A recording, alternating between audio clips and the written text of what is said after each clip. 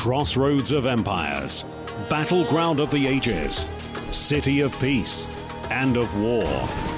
This is Jerusalem, where archaeology uncovers the empires of yesterday, where prophecy decodes the headlines of today.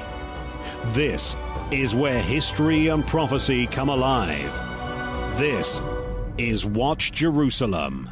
Hello and welcome back to Watch Jerusalem. For today's program, I'm down here in southern Israel overlooking the Israeli city of Eilat with the Jordan city of Aqaba in the distance. And in between is the northernmost region of the Gulf of Aqaba of the Red Sea. Now I'm here overlooking the Red Sea because of a critical prophecy in your Bible that's being fulfilled right now. And you need to understand what it means for you and also your family. Now, for the past decade, Watch Jerusalem Editor-in-Chief Mr. Gerald Flurry has been tracking Iran's movements in the Red Sea, specifically watching for the fulfillment of a prophecy found in Daniel 11. Now, this prophecy is an important one. It's part of the longest continuous prophecy recorded in the Bible. It spans an epic 2,500 years, starting with ancient Persia and ending with the coming of the Messiah. Now, what most people don't understand about this prophecy is not only does it start with the ancient Persians, it also ends describing the actions of the modern Persians, the Iranians. Now, for Israelis, this is, of course, of prime importance. Iran is and has been the arch enemy of the Jewish state for decades. This is obvious since Iran sponsors Hezbollah in southern Lebanon, the Gaza terrorists as well, Iran sponsors. But did you know that Iran's powerful rise was prophesied in the Bible in Daniel chapter 11? And not only its prophesied rise, but the strategy that it would employ. And believe it or not, that final strategy that Iranians have has nothing to do with Gaza, has nothing to do with Hezbollah and Lebanon, but has everything to do with the Red Sea. And the events of the past week prove that beyond any doubt, that Iran is moving on this strategy. So to set up today's program, I'm going to go direct to the prophecy. Daniel 11 verse 40 reads this way: "And at the time of the end shall the king of the south push at him, and the king of the north shall come against him like a whirlwind, with chariots and with horsemen and with many ships. And he shall enter into the countries and overflow as he passes through." Now this verse describes a provocative push by one world power, it calls the king of the south, which motivates a forceful response by a stronger world power, the king of the north. And from this verse onwards in Daniel 11, we have a cascade of world events leading to the coming of the Messiah. Now, for over 30 years, Mr. Flurry has forecast that radical Islam led by Iran will fulfill the role of the prophesied king of the south, and that a 10-nation European bloc led by Germany is going to fulfill the role of the king of the north. And based on that understanding of Daniel's prophecy and the king of the south being radical Islam led by Iran, Mr. Flurry was able to forecast numerous events. In 2001, he forecast that America would fail in Afghanistan. For 30 years, he's repeatedly warned that Iran, not Al-Qaeda, was the real head of the terrorist snake. In 1994, Mr. Flurry forecast that Iran would dominate Saddam Hussein's Iraq. When the United States invaded Iraq with over 100,000 troops in 2003, Mr. Flurry doubled down, saying that Iran would emerge as the victor in Iraq. In February 2015, he foretold that the Islamic State's demise in Iraq would allow Iran to dominate the nation through Shiite militias, and that's happened. Mr. Flurry also forecast in 1994 that Egypt would become part of the King of the South alliance led by Iran. Now, he based this on a statement in Daniel 11 verse 42 to 43, which says that the King of the North, when it comes down to defeat Iran, is going to target the Egyptians at the same time. And because of that, Mr. Flurry prophesied that the Islamist movement, the Muslim Brotherhood, would likely rise up and dominate Egyptian politics. And this happened in 2011.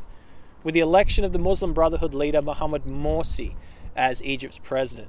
He quickly began turning the nation towards Iran, and Morsi was soon ousted from power by Egypt's current general, Abdel Fattah al-Sisi, but that's only providing temporary relief for Egypt. Now, 3 decades of accurate forecasting by Mr. Flurry about Iran's continued rise prove that Iran is this king of the south. And Iran's aggressive foreign policy will be the thing that pushes this world into world war. But in 2011, there was another element that was added to this prophecy. It was the critical understanding of what is happening right now in the Red Sea. Now, beginning in 2011, Mr. Flory wrote an article entitled, "Libya and Ethiopia Reveal Iran's Military Strategy." Please understand, this was written before Libya's Gaddafi was removed from power. This was before the Arab Spring had removed Mubarak from power in Egypt and the Muslim Brotherhood rising up. This was before the Iranian-backed Houthis took over the capital of Yemen at the Red Sea's southern gateway. This was before all that. This was purely based off a reading of Daniel chapter 11. Mr. Flory wrote this. The whole scenario is explained in Daniel 11, verse 40 to 44. These verses reveal what is unfolding in the Middle East, Europe, and Asia, the most critical prophecy of the next few years. Then he quotes, "But he, the king of the north, shall have power over the treasures of the gold and of silver, and over all the precious things of Egypt, and the Libyans and Ethiopians shall be at his steps." Why did God inspire the mentioning of Libya and Ethiopia? Every word in God's inspired Bible has significance. God placed two nations in the same verse as Egypt for a definite reason. This verse states that Libya and Ethiopia are also going to be allied with Iran. Until now, I have not understood much about why the two nations of Libya and Ethiopia are mentioned in verse 43 along with Egypt. These two nations are the key that unlocks the strategy of radical Islam. That strategy is going to shake the US and Europe to their foundations, so you need to watch Libya and Ethiopia. They are about to fall under the heavy influence of Iran or control of Iran, the king of the south. That is why they are subdued in the king of the north, with the king of the north's victory. That prophecy is easy to understand. The big question is this: do you believe your Bible? Now, as Mr. Flory went on to write, the question then becomes, why would Iran ally with these nations, Libya and Ethiopia? Now, this is a long quote coming, but I want to double down on this because it shows you something very powerful. Before Iran conquered Yemen and started to actively trying to control the Red Sea passageway, Mr. Flory said it would be their strategy to dominate this very trade route, based purely on the authority of God's word. He wrote this: "Why would Iran be so interested in getting some measure of control over Libya and Ethiopia? To me, the answer is intriguing. All you need to do is get a good map of the Middle East, with the emphasis on the Mediterranean Sea and the Red Sea. Then you can see why the King of the South, or radical Islam, is so interested in an alliance with or control over these two countries, as well as Egypt and Tunisia.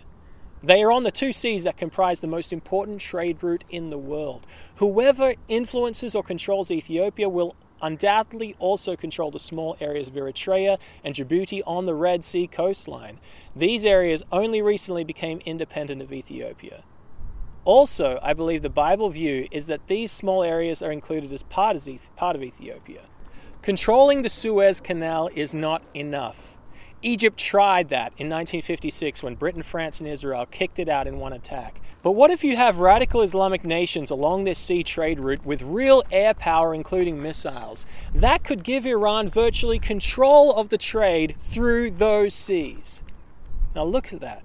For the past decade, it's been our Bible-based forecast that it will be Iran's strategy to control the Red Sea. And my question to you is, has that happened? Is Iran moving to control the Red Sea? Is Iran boldly implementing that strategy? Now, over the past month, there's been worldwide attention focused on the Red Sea and the importance it holds for global shipping.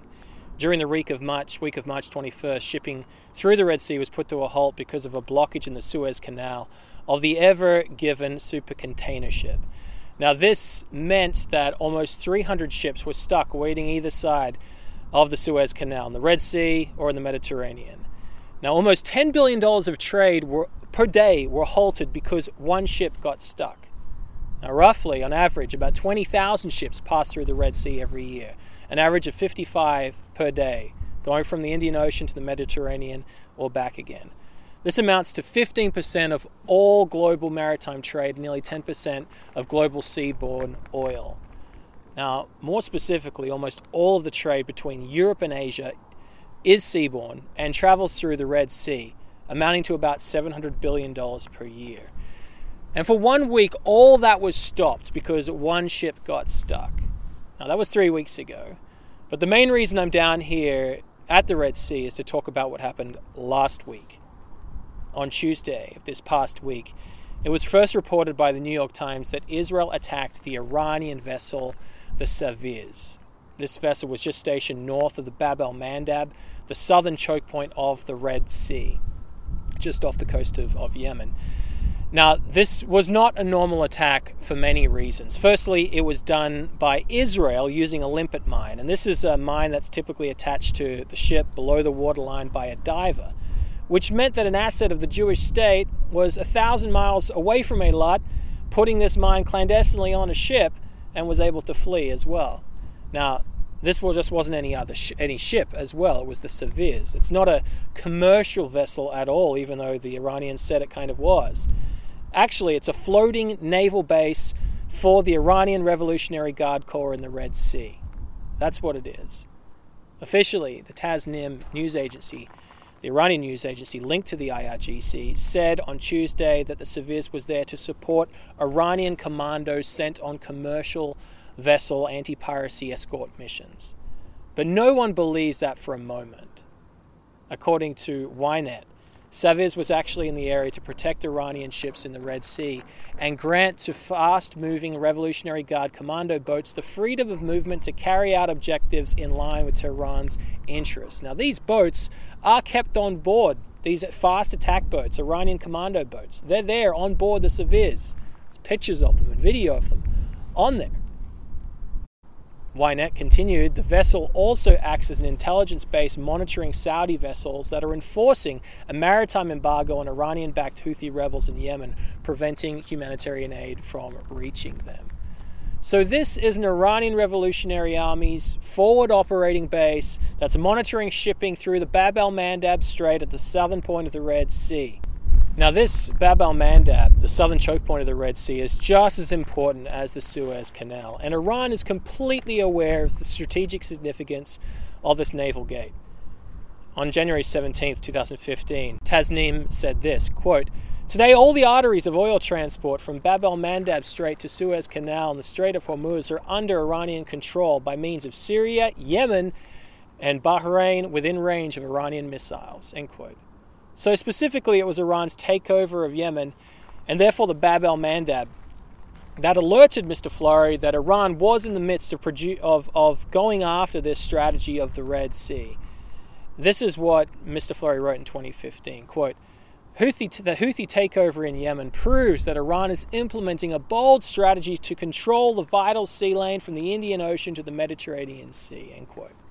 This was at a time when most commentators were focused on the Houthi rebellion as an attempt to destabilize Iran's rival Saudi Arabia to the north, a land battle. But Mr. Florey saw that Iran's interest in the Houthi uprising was aimed at the vital strategic goal of dominating the southern Red Sea passage. And with this event last Tuesday by Israel attacking the Saviz ship, the cover on Iran's strategy has been blown off completely. But there is one more element I want to discuss with you about this story, and it's somewhat surprising. This is the fact that the United States is actually endorsing Iran's takeover of the Red Sea. Now, this might sound a bit like a bold claim, but considering the reporting of the Israeli attack, it's true. Consider that it was the United States government that leaked this story to the Israeli of the Israeli attack to the press. Now, this isn't the first time that a story was leaked by the United States, the Biden-Obama administration, to the press about Israeli actions. On March 11th, they purposely leaked information to the Wall Street Journal stating that since 2019, Israel had targeted at least a dozen vessels bound for Syria, Iranian vessels. Now, that story came 2 weeks after Israel blamed Iran for attacking an Israeli-owned vessel in the Gulf of Oman, and just 1 day after Iran claimed that Israel attacked another one of its ships in the eastern Mediterranean. These stories and the leaks were perfectly timed to provide context and excuses for Iran's attacks on Israeli ships. At the time, we wrote this. This article may look harmless on the surface. It's simply reporting facts. However, the fact it was a leak from Biden's weaponized intelligence agencies shows it's part of the narrative war against Israel. The intent of this leak was to equate Israel's actions with Iran's. The Biden administration wants to create the illusion that although Iran might be a state sponsor of terrorism, it's not unique in its attacks against other nations. In fact, Israel is acting the same way. the Biden administration claims that Iran is forced to behave the way it does because of the offensive actions of Israel and Saudi Arabia. Is it fair then for the US to sanction Iran while it gives Israel and Saudi Arabia a free pass? Then we said this. This was 3 or 4 weeks ago. This leak about Israeli attacks on Iranian ships is but the opening scene where America justifies empowering of Iran at the expense even of its main ally, the State of Israel. Now, we said that was the opening scene, and now we have another leaked story from the Biden administration to the press. And look at the way that the New York Times reported it. Now remember, the purpose of these reports is to create the narrative that Israel and Iran are equally aggressive, that Iran is not uniquely evil, that they are just two adversaries that fight back and forth. And all the while, the United States and the New York Times are providing cover for Iran's takeover of the Red Sea. This is the way it was reported in the New York Times.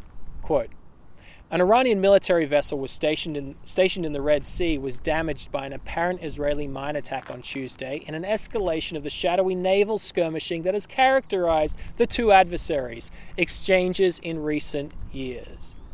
The damage to the vessel, which Iranian media identified as the Saviz, came as progress was reported on the first day of talks to revive American participation in the 2015 nuclear agreement between Iran and major world powers.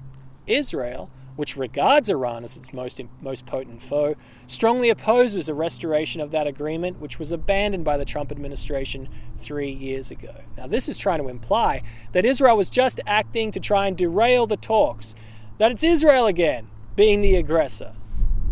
New York Times continued, several Iranian news outlets showed images of flames and smoke billowing from a stricken vessel in the Red Sea, but the full extent of the damage or any casualties was unclear. The Saviz, though technically classified as a cargo ship, was the first vessel deployed for military use that is known to have been attacked in the Israeli-Iranian skirmishes. This is not how an Israeli ally speaks, and not one, too, that cares about the freedom of movement of goods through the Red Sea choke point. It's spoken like an Iranian ally. So please recognize what's going on here in the Red Sea. We know from biblical prophecy it's Iran's strategy to control the Red Sea passageway, from the Bab el-Mandeb off the coast of Yemen and Djibouti to the Suez in Egypt and into the southern Mediterranean. And the United States has just leaked that for the past 2 years, Israel has been attempting to subvert Iran's control of that passageway, attacking numerous ships, the latest being the Saviz. Now, this attack on the Saviz was not just a warning to Iran, it was also a warning from Israel to the United States. It was a sign to the United States that the Israeli government knows what Biden is up to the point that Israel will be bold enough to strike an Iranian spy ship that has been in the Red Sea since 2017, and Israel strikes it on the very day that the United States begins to negotiate a new nuclear deal with Iran. Not a better deal, but most likely a worse deal that gives the world state sponsor of terrorism more money to fund its revolution worldwide and to fund its takeover of the Red Sea. The United States is seeking to provide Iran with massive amounts of cash through the nuclear deal, just as Iran tries to take over the Red Sea. Now, will Israel succeed at putting a stop to it? Bible prophecy has an answer to that as well. In the short term, Israel may counter Iran's actions and may have the upper hand in terms of firepower, but the prophecy in Daniel indeed shows that Iran is going to get far stronger in controlling the Red Sea. But there are other world powers that are watching what's going on too. And according to Daniel's prophecy, it is a German-led Europe that will not stand for Iranian control over its vital supply lines to the south. As that prophecy in Daniel states, it is in part Iran's control over the Red Sea that motivates this massive and overwhelming European intervention into the Middle East to conquer the king of the south. Now, all these signs of war do not bode well for the Middle East in the short term, and indeed it's not pleasurable for anyone to see the United States turn its back on Israel in support of the Iranian regime.